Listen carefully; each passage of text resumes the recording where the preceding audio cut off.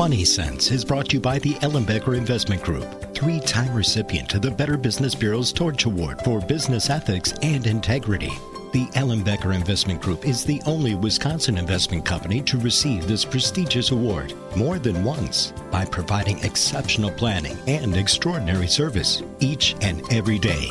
Go to ellenbecker.com. Listen to Money Sense Saturdays at 2 p.m. and Sundays at noon. Welcome to Money Sense. I'm Karen Ellenbecker, founder and senior wealth advisor for the Ellenbecker Investment Group.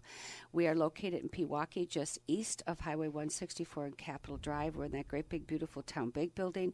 We're also in the village of Whitefish Bay in the Equitable Bank building, across the street from Winkies. Everyone knows where Winkies is, and kitty corner from Sendik's. And now especially it's nice, since the weather is changing and getting colder, that we're able to service our clients in Bonita Springs, Florida. So if you'd like to more details, if you'd like to see pictures, just go to ellenbecker.com.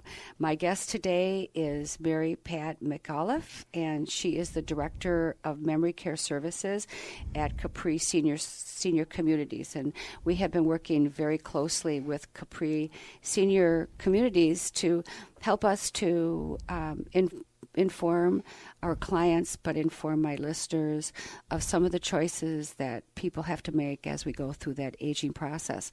Not only our own aging process, but the aging process of our parents, which I always like to do a show like this before the holidays, because often we get together with family members, and sometimes if we're seeing our parents every day, we don't often notice the changes that have occurred, but our siblings coming in at this time might say, boy, Mom seems not to remember as much, or the house doesn't seem cleaner, or there's a lot of stuff laying around, and do you think those bills that are piled up in the corner have been paid? And for me, I have to say that, my whole life I've not had a great memory. I've always thought, what was that name? What was that name? And as I've been aging, I think to myself, boy, I hope that, I'm not going through any kind of memory loss. And I go, Karen, you never had a good memory. And so, but I think we all worry about those things. And Mary Pat is a certified dementia care specialist. She's also developed the first Alzheimer's ability-based program in the Medical Center of Princeton in Princeton, New Jersey. She comes with a passion for celebrating meaningful moments and recognizing who the person was before dementia while supporting the person they are now, which is, I think, something that's so important. I was talking to one of my employees today, and she said my dad has had dementia now for about 3 years, and one of my dearest friend Dee Dee's mothers had dementia for 15 years. And so there's a big span in between there. And I know my friend Dee Dee tried to keep her mom at home as long as she could, and currently our employees' mom and dad are home.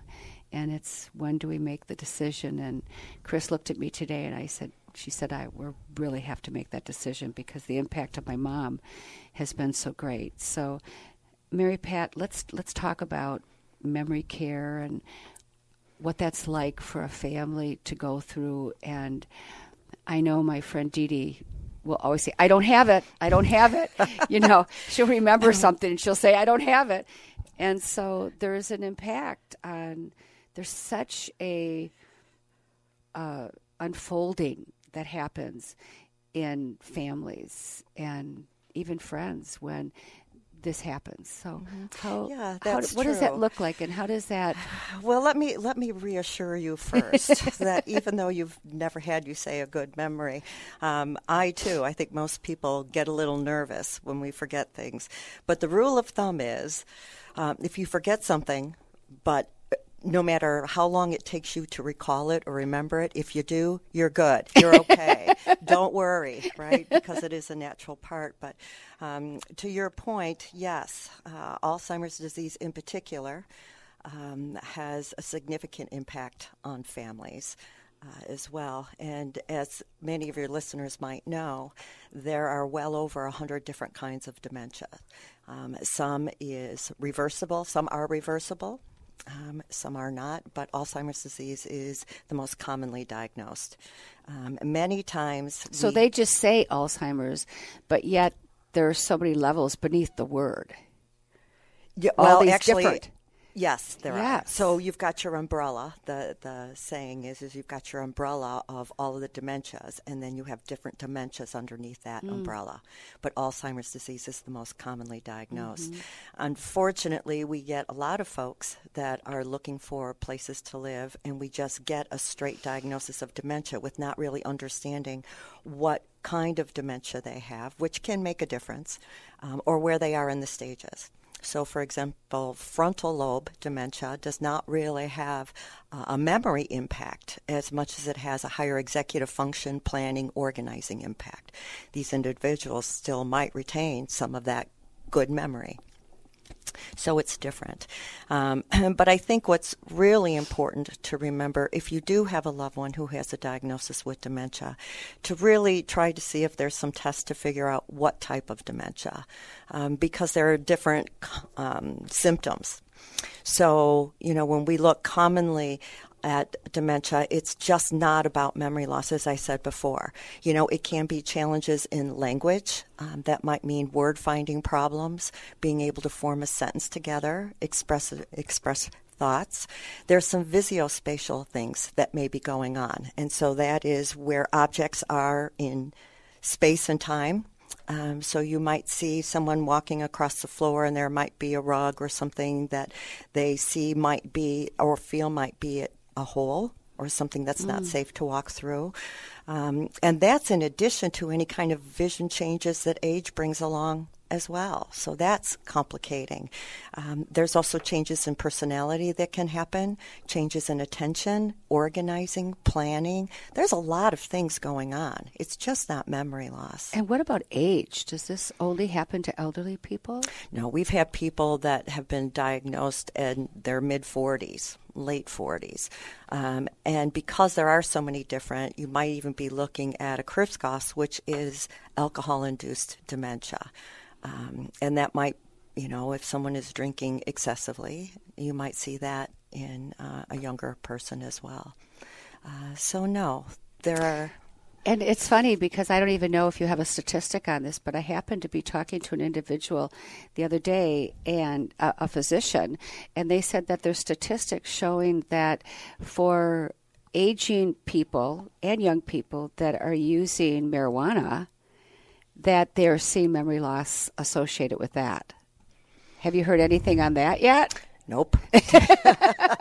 I have not.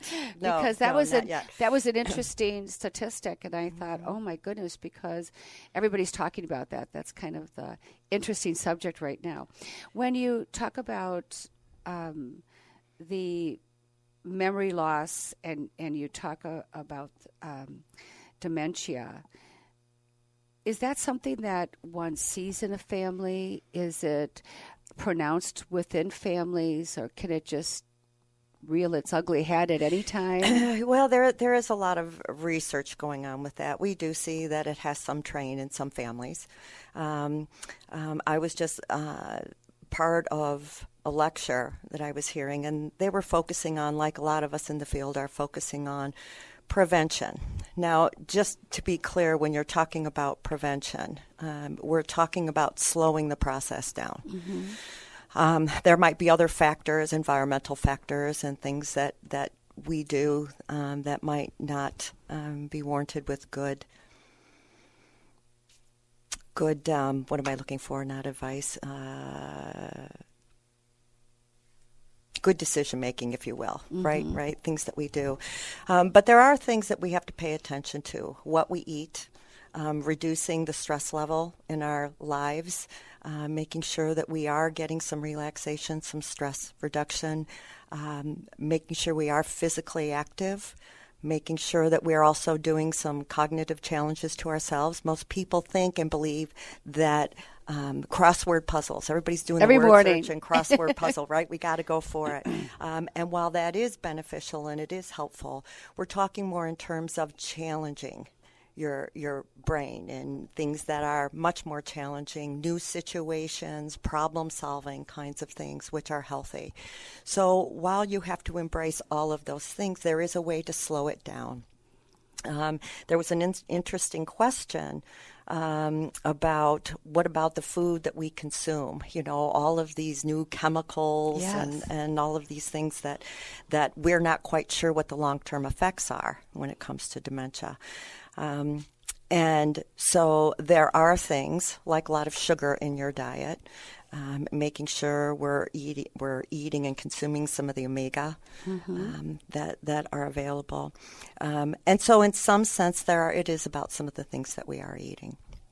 But I know we're talking today about making the decision of when someone has to decide whether or not they're going to keep their loved one home or not.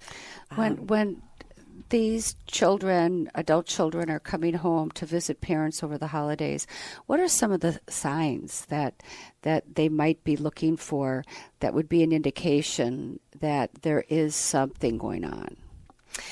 Well, things that were possibly important to the individual have had some changes. So, for example, if they've had things a particular way, either in their bedroom or in their kitchen, and they notice things are becoming a little disarray, if you will, if they notice that perhaps medications are in some way not being taken, or they're taking too many. So if they're familiar with medications are gotten once a month, and it seems like they're not stretching to the end of the month, or they seem to be going beyond the end of the month, that may inadvertently have an impact. If people are getting a little disorganized and even lost inside their home, that's an issue. Maybe a little bit more hesitant to drive. That could be many things, but it might be because they're starting to get lost and they're realizing they're getting lost, and so they stay a little closer to home. And I know that husband and wives, if it's a mom and a dad, they sort of cover for each other. They do. They do. But if they do cover for one another, you begin to see some weariness. Yes. Some fatigue, maybe even a little short bursts of frustration from the person that is doing most of the caregiving or most of the guiding them as a couple, because it can be extremely fatiguing and stressful. And we talk about how that stress really impacts the caregiver and how the person that they're taking care of can feel some of that stress. Yes. Can feel what's happening, and knowing that they are not probably quite 100%, but not sure what's going on or what's wrong. My guest today is Mary Pat McAuliff, and she is the Director of Memory Care Services at Capri Senior Communities. And we're going to take a break, and then let's talk about what those decisions look like and how they make the decision to move to that next level of care. With that, we'll be right back. Welcome to Money Sense. I'm Karen Ellenbecker. My guest today is Mary Pat McAuliff, and she is the Director of Memory Care Services at Capri Senior Communities.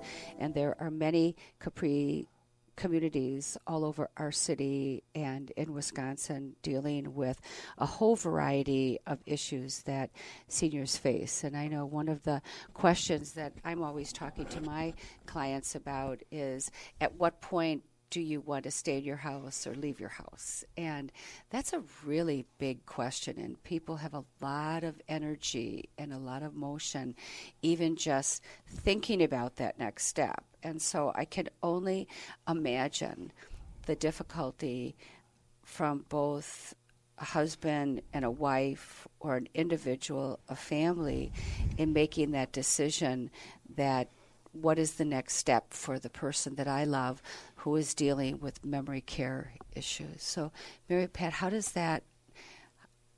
what are the hurdles, and how do people deal with that? And as I said, our employee that I was talking with, she said, Mom needs a hip replacement. She's taking care of Dad. I think it's time. I can see how exhausted she is. It almost seems like you're waiting too long at that point. Well, and people wait too long, if you will, because of promises that they've made or what they feel they should be doing and what the right thing is. Many people want to keep their loved ones home as long as possible. The loved one wants to stay home as long as possible. There's no doubt about that. I know that for myself, right? There's no place like home, says Dorothy and the Wizard of Oz. But there is a time when it will start to wear on everyone involved. Most people make the move or start looking for a memory care neighborhood when they're in a crisis mode, when things are starting to fall apart around them.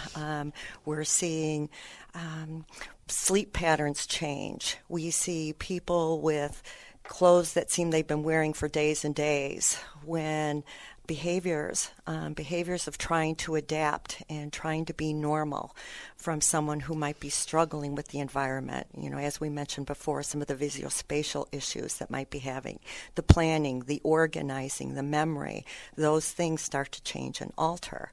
And so when that happens, not only does the individual become in distress, but so does the caregiver.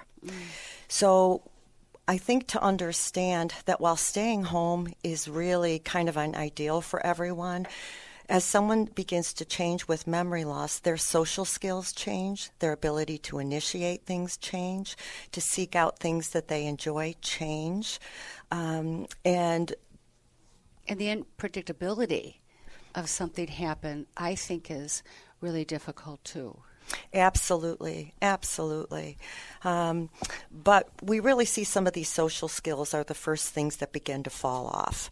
They struggle because they can't communicate as well, or they feel foolish because they can't recall or remember something. So the tendency is to kind of withdraw a little bit. Or if they feel that something's wrong and they don't know quite what, they begin to mask some things. And in masking, that means that they don't initiate as much. They kind of stay to themselves a little bit more, and that might be different than we're used to seeing with them.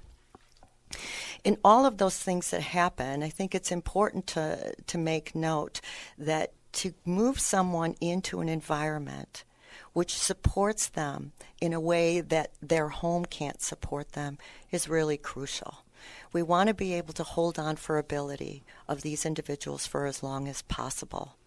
And if you are looking kind of long-term or short-term, moving into a memory care neighborhood or making the transition into the memory care neighborhood, the sooner you do it, and I know that sounds terrible, like before the time, but the sooner you do it, the more likely that individual will adjust.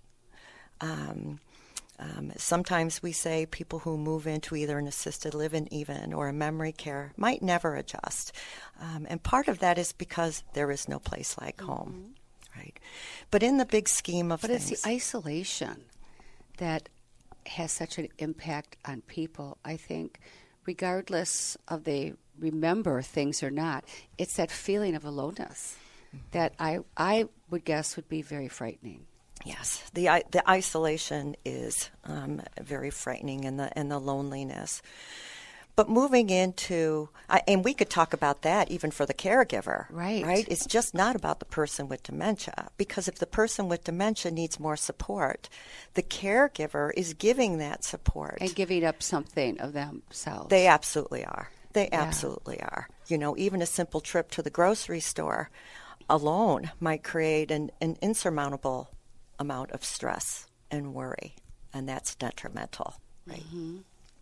So in being able to move an individual into a community where people are trained, these are people that are educated and understand the impact of dementia. And earlier in the show, we talked about all the other symptoms in addition to a memory loss, right? But the individuals in these memory care neighborhoods, or Capri calls them neighborhoods, others call them units, they're trained in how to recognize and know what might be going on with the person with dementia. So the environment gets altered. Dining experiences get altered. Programs get altered to really embrace who that person is and what might be going on from a symptom standpoint. That's a little bit more than what a caregiver who is keeping someone at home can provide to their loved one. And they're just trying to keep things as normal as they can, even though it's a whole new normal. It is. It is a whole new normal. But many times it's keeping the person within their eyesight and keeping them, just in the kitchen area because that's where I can keep an eye on them, and not going out to visit with friends and even friends that were couples, I was talking to a client just recently, a daughter, and she came in to help and look at her mother's finances in terms of some of the services that they were providing, but how many more services could they afford to provide? And I was sitting there with her, and she said, well, I've taken all the knobs off of the stove, and we have this put in place so this won't happen. And I've done, and I looked at her, and I said, are you exhausted? She said, I think about what else I can do to keep my mother in her home and keep her safe. But now when she's driving, she's starting to get lost. And I said, we really need to talk about what you can do to take care of yourself. And maybe being at home isn't the best thing for your mom. Even though you've put all these things in place, there's always another one. Yeah, there is. But the guilt. And right? She's not there. Mm-hmm. So she worries. She calls her mother like every 3 hours and says, what you doing, Mom? And pretending that she's not checking up on her.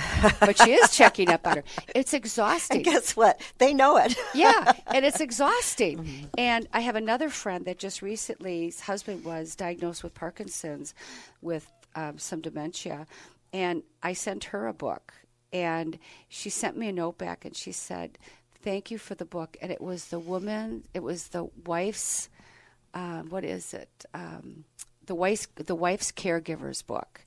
And I sent it to her, and she called me and said, everyone has sent me books on how I can take care of my husband. You're the first person that sent me a book on how I can take care of myself.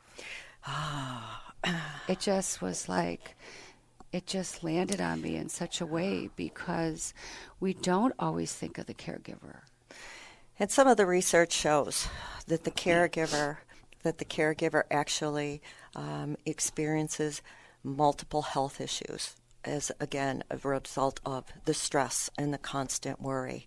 And I think that's something that's significantly important to remember and to realize about why the caregiver has to take care of themselves.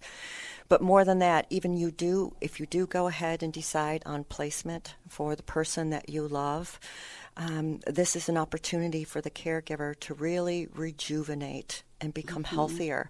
So the quality of time and sleep. But so keeping that person safe. And being able to sleep. I'm getting a little notice here from Wendy saying you have got to stop talking.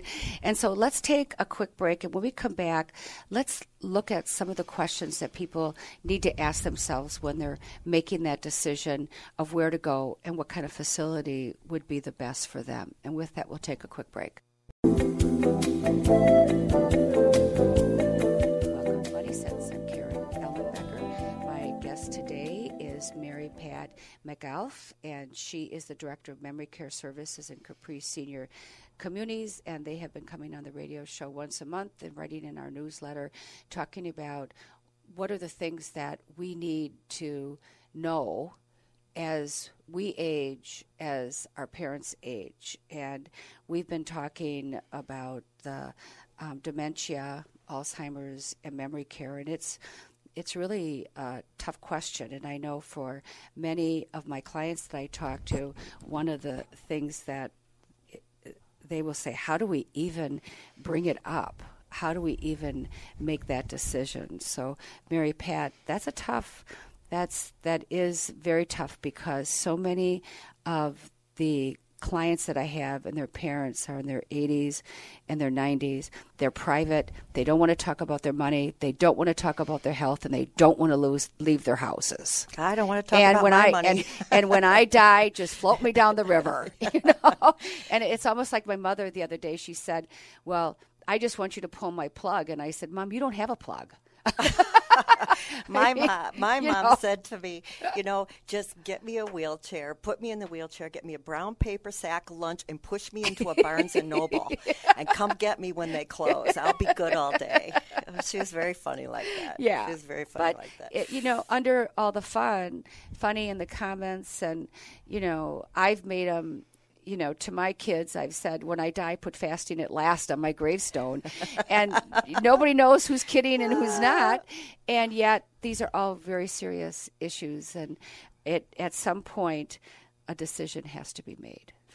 Yes, it does. And even though we're talking about our moms, I think it's really important to understand going into making this decision that we are not, and that our loved one or our moms or our dads or whoever is not giving up their life. Mm-hmm. We're just giving them and helping them with an opportunity to live it more fully based on who they are now. A higher quality. We celebrate who they are and the good sense of humor and the warm memories. But they've changed, and so must how and where they're living, so they can still have a wonderful life. People can have a good life with dementia. I know everyone's afraid of it, but we just have to make those own adjustments. And people with dementia don't understand, they lack insight because of the dementia of how much work it really does to make sure that they're safe. And that's the number one reason why we see people looking for memory care communities and neighborhoods. As I had mentioned before, people have a tendency to look when they're in crisis, and that's not a good time to look. We need to be proactive. And so they don't understand the amount of care that they need. And in moving someone to a community, your responsibility and your need to continue to take care of them, making sure that they get what they need, doesn't change. But now you're just becoming the manager, not the doer and the manager.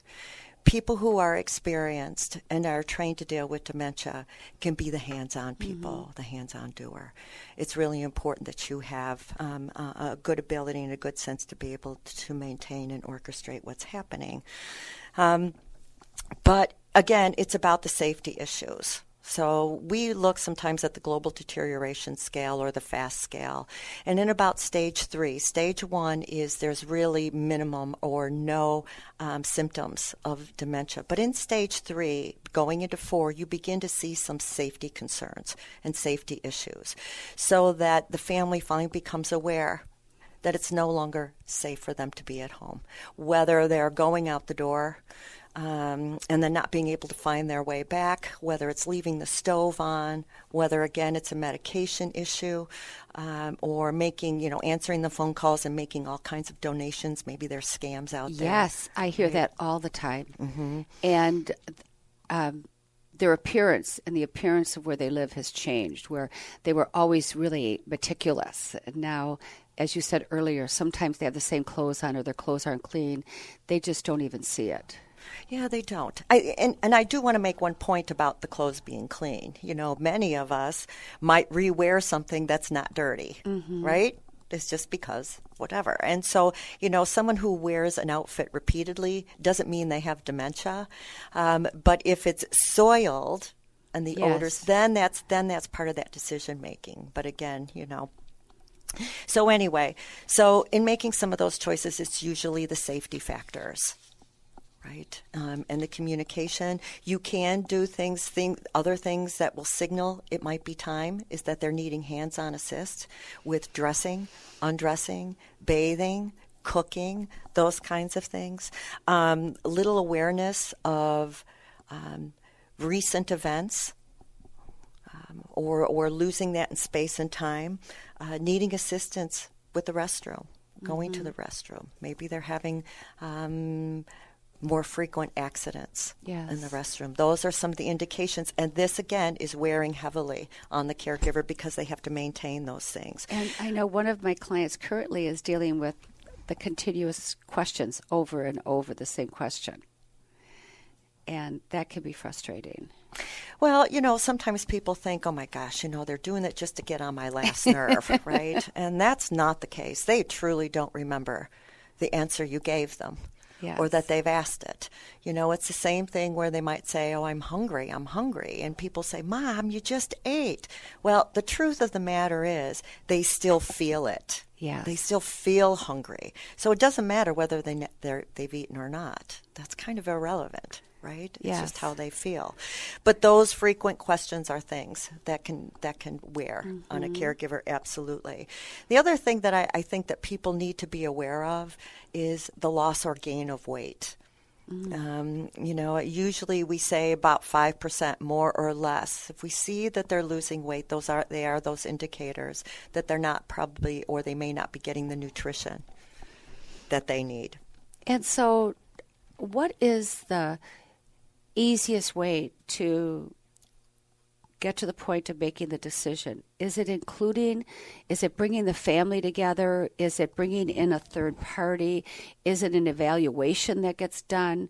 How does that step happen where we're recognizing that we need to make another decision, we have to do something? What is that next step? Well, it's always very stressful for the family because you always have, not always, many times you have one family member probably doing more of the care. If you're talking about a sibling, let's say, and maybe other siblings are out of state. And so they don't really understand the significant impact that it has. Family dynamics are tough. And when times are tough, sometimes the skeletons come out of the closet. Right? And there's discourse among the family. But usually the power of attorney, the designated power of attorney is the one that kind of drives what's going to happen. You generally have to have a physician who declares that the power of attorney is actually activated for an individual, and that is based on the individual's ability to make decisions or not. Once that power of attorney is activated, then again, that person is the person kind of driving the bus and driving the decision. So that means that you've also included physicians in this decision to help give you a sense of where the mom or dad is, or brother or sister, where they are actually in the stages of dementia, and what might be the next step. My guest today is Mary Pat McAuliff, and McAuliff. There we go. I'm so sorry. And as I said, she is a certified dementia care specialist, and we are talking about making the decisions once we notice that one of our parents, a loved one, someone that is really struggling with memory loss. We're going to take a quick break, and when we come back, let's talk about finding the right one. And I remember my grandpa, who lived in Minnesota. We didn't really even know him that well. We visited him one or two times a year. When it became apparent that he had dementia, I still remember my dad saying to my mom, "Don't you ever put me in a nursing home. Don't you ever do that to me. I want to stay home. This is my home." And my father ended up almost 11 years ago having pancreatic cancer and did pass away within 6 months. So my mother was never put into that predicament of honoring my father's wishes. But they never really knew how times had changed and how the facilities had changed. And what my father experienced with his dad was totally different than what would be the experience today. And so with that, we'll take a break and we'll talk about today's experience of memory care and facilities that are available.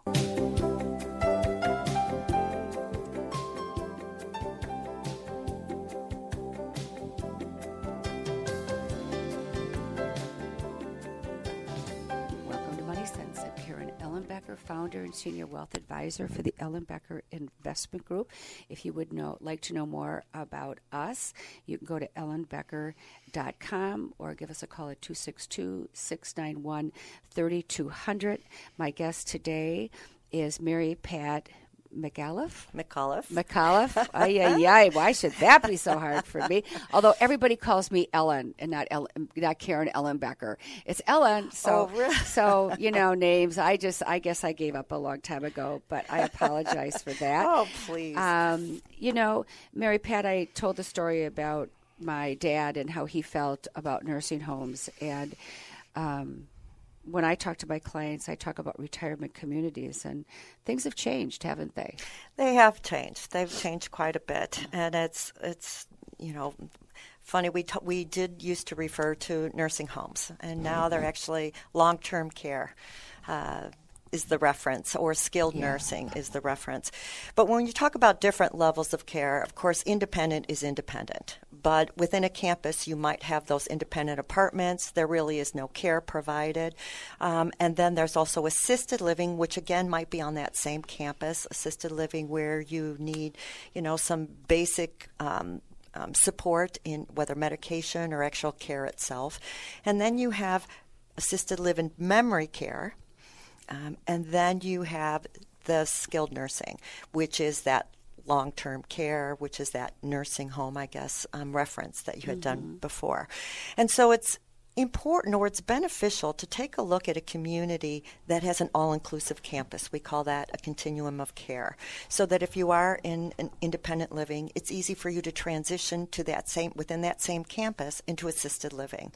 And then into memory care if that's what you need, and into skilled nursing. And the reason why is because you're familiar with the company that you're living with or that you're established with. You have friendships that can follow you through the different continuums of care. You have staff members who are familiar with who you are. So your family is kind of your new family, if you will, is traveling through the needs that you might have, all along knowing who you are. And so when you're looking at someone who you're trying to place, you want to consider sooner than later. It still gives a person an opportunity to decide how they want their apartment to arrange, what things they want to bring along with them. It gives them a greater opportunity to really start developing friendships because they still have some of the skill to do so. Even though dementia challenges our social skills, you still can make those connections. And in talking with the care teams there and exchanging information and building relationships, that's how they get to know who you are. So that's really important. And when you're looking for a place, you're looking for a place that's grounded in building relationships, not just care. Care is important, but if you can't take care of the emotional part of the person, and you can just really care for the physical part, you're not getting your whole package. You need to be able to find a place that is willing to make connections with the person that's so important to you, so that they're willing to connect beyond ADL care. What are you doing in between times? What's happening? Most communities have a wonderful program in place. For Capri, we call it the Lifestyle Enrichment Team. Other places can call it activities, or they have other terms for it. But really, what are they offering to celebrate who that individual is? And I think that's important. When you walk into that's probably a whole different show for you right now of what to look for in an actual program.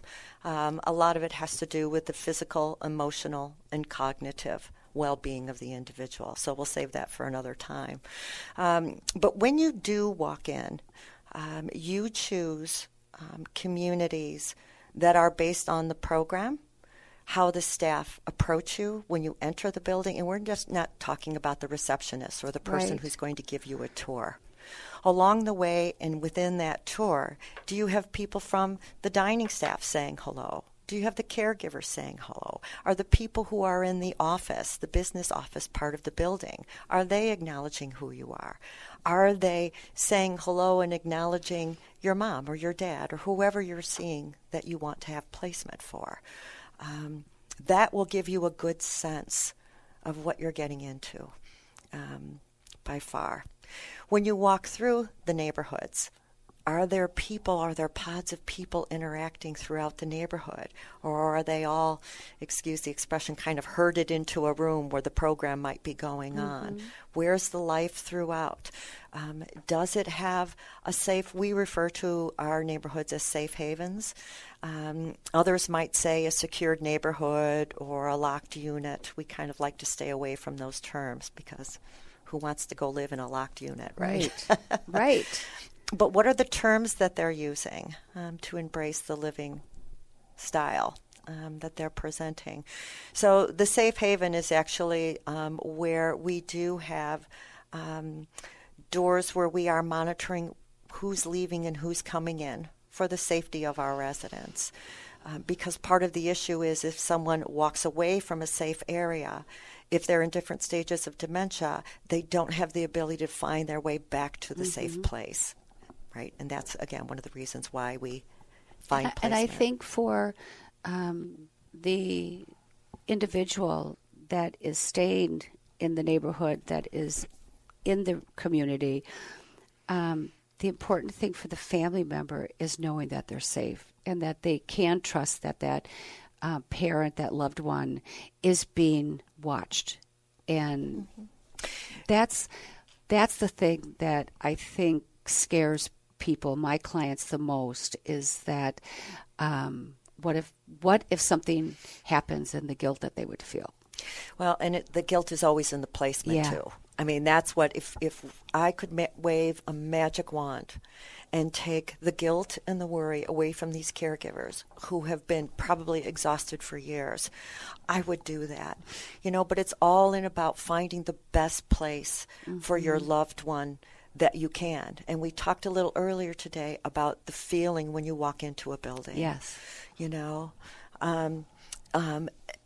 And I think if they go with their gut and they go with their heart and they enter based on who their loved one is at this moment and what they need, it's going to be the best decision that they can make, right? Right. Just because we have doorways in our neighborhood where you do have to, we're monitoring who's coming in and out, you should still always be comfortable at coming in any time to check. It is not to be a barrier. Yes. It's just to embrace safety, right? And we have that experience that it's an important thing to do. It's scary, and making the decision is not easy, but earlier before the break, you and I and Wendy were talking, and it was about the feeling that you have in letting go of your parent or taking that decision-making away from them and honoring who they are as an individual. And, it's very difficult to watch someone that you love kind of disappear. Yes, but being careful not to be part of that, not to be a contributor to that. Yes. Right? So we to have elevate them. They're coming here to be elevated and to have a higher quality of life, not to be diminished. And we see once the adjustment does happen, people see their loved ones bloom and blossom because they're making friendships, because we've created, people in the industry can create opportunity for those friendships to develop and nurture those friendships. And not stay at home alone. That's right. And be isolated. This has been a great conversation, Mary Pat. Thank you so much. If somebody wants to get in touch with you, how can they reach you and learn more about the Capri communities? And if they have questions, how do they reach you? They can go on our website, actually. They can go on our website and just put in a request, contact us, and ask that Mary Pat McAuliff give them a call back. Thank you so much. My guest today, as I said, is Mary Pat McAuliff, and she is the Director of Memory Care at Capri Centers. And as always, I hope that I've made a difference in your personal and your financial well-being. Remember, before we plan, before we advise, before we invest, we always listen.